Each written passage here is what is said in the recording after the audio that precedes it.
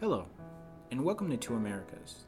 I, as always, am your host, Brian Ehrenberg, and today we'll be discussing something that you probably didn't know you were mixing up, and that is the different departments and agencies involved in immigration. Now, let's get down to business.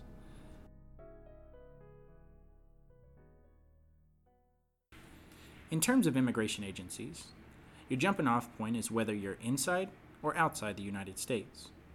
For no particular reason, we'll begin our discussion inside the United States. And if you are in the United States, then you will more than likely be dealing with the Department of Homeland Security, or one of its many sub-agencies. The DHS, which it is commonly known as, was created through the Patriot Act after 9/11. DHS replaced the prior immigration agencies, the INS, and inherited many of their functions.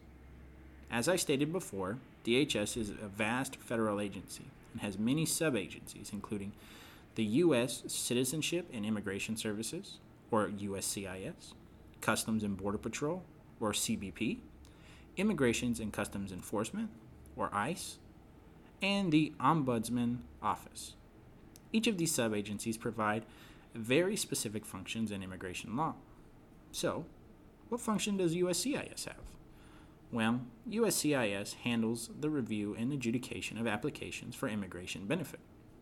This includes everything from temporary non-immigrant applications, such as H-1Bs, O-1s, L-1s, among others, to permanent residency petitions and adjustment applications, to naturalization of lawful permanent residents, to humanitarian benefits like TPS, DACA, and affirmative asylum.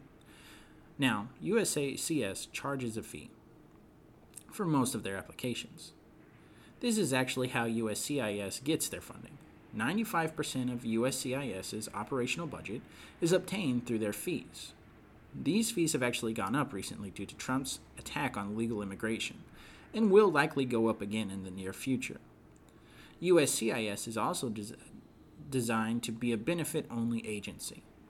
But in the current administration, many applications and petitions that are denied are referred to the immigration courts to commence removal proceedings. This leads me to the next sub-agency that we'll cover, Immigration and Customs Enforcement, or ICE for short. Their mission statement is that they are responsible for immigration enforcement activities within the U.S.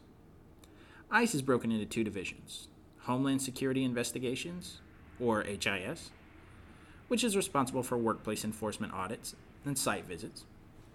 If you live in the Dallas surrounding areas, which is where our firm is located, you will remember most recently there was some in North Dallas.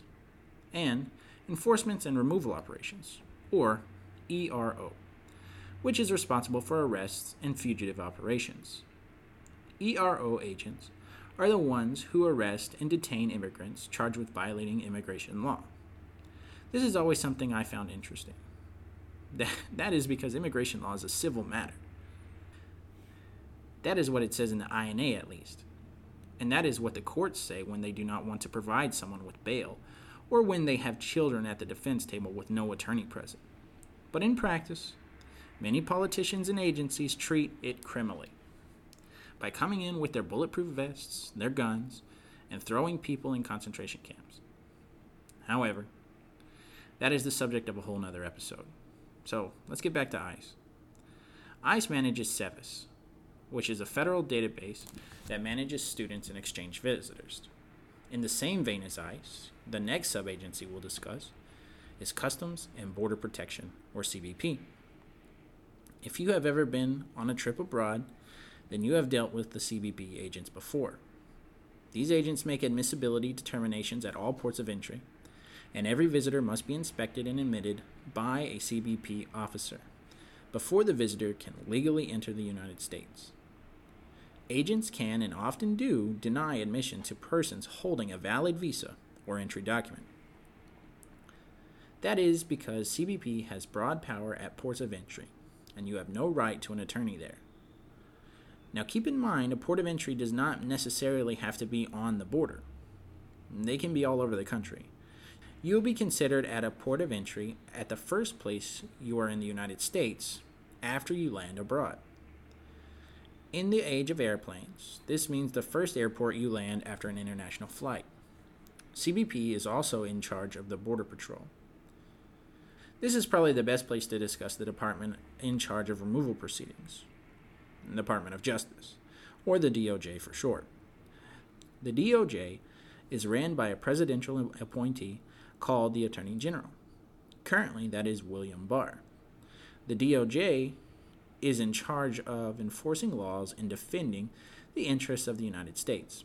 However, in recent years, it has really been in the interest of the president. The Attorney General's memos and decisions can be binding upon DHS and other agencies, and the Attorney General has authority to refer any case to himself for decisions. This has been a major tool for Trump as he attacks legal immigration.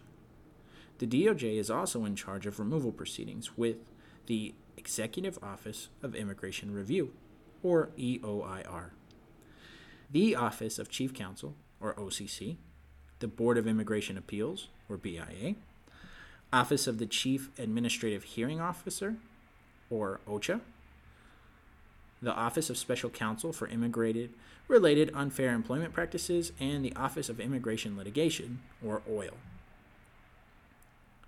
Now that we have discussed the major areas of DHS and DOJ, let's go outside the United States with the Department of State. There are three major areas that are under the Department of State. These are the D.C. headquarters, which handles the visa liaison and legal opinion, the National Visa Center handles consular processing, and the U.S. embassies and consulates, which handle non-immigrant and immigrant visa applications. Something to remember about U.S. embassies and consulates is that every embassy has its own rules, and they will be the ultimate decider abroad as they conduct interviews and issue visas and green cards. Thank you for taking time to listen today, and I hope this clears up a bit of confusion in regard to all of these agencies. If you found this helpful, or you know someone who might find this helpful, then please let us know by sharing and giving us a review on whatever app you use to listen to this. Also, don't be afraid of all these agencies, because Attorney Brian and Attorney Mariana got your back. Give us a call today to set up an appointment to discuss how we can help you achieve your American dream.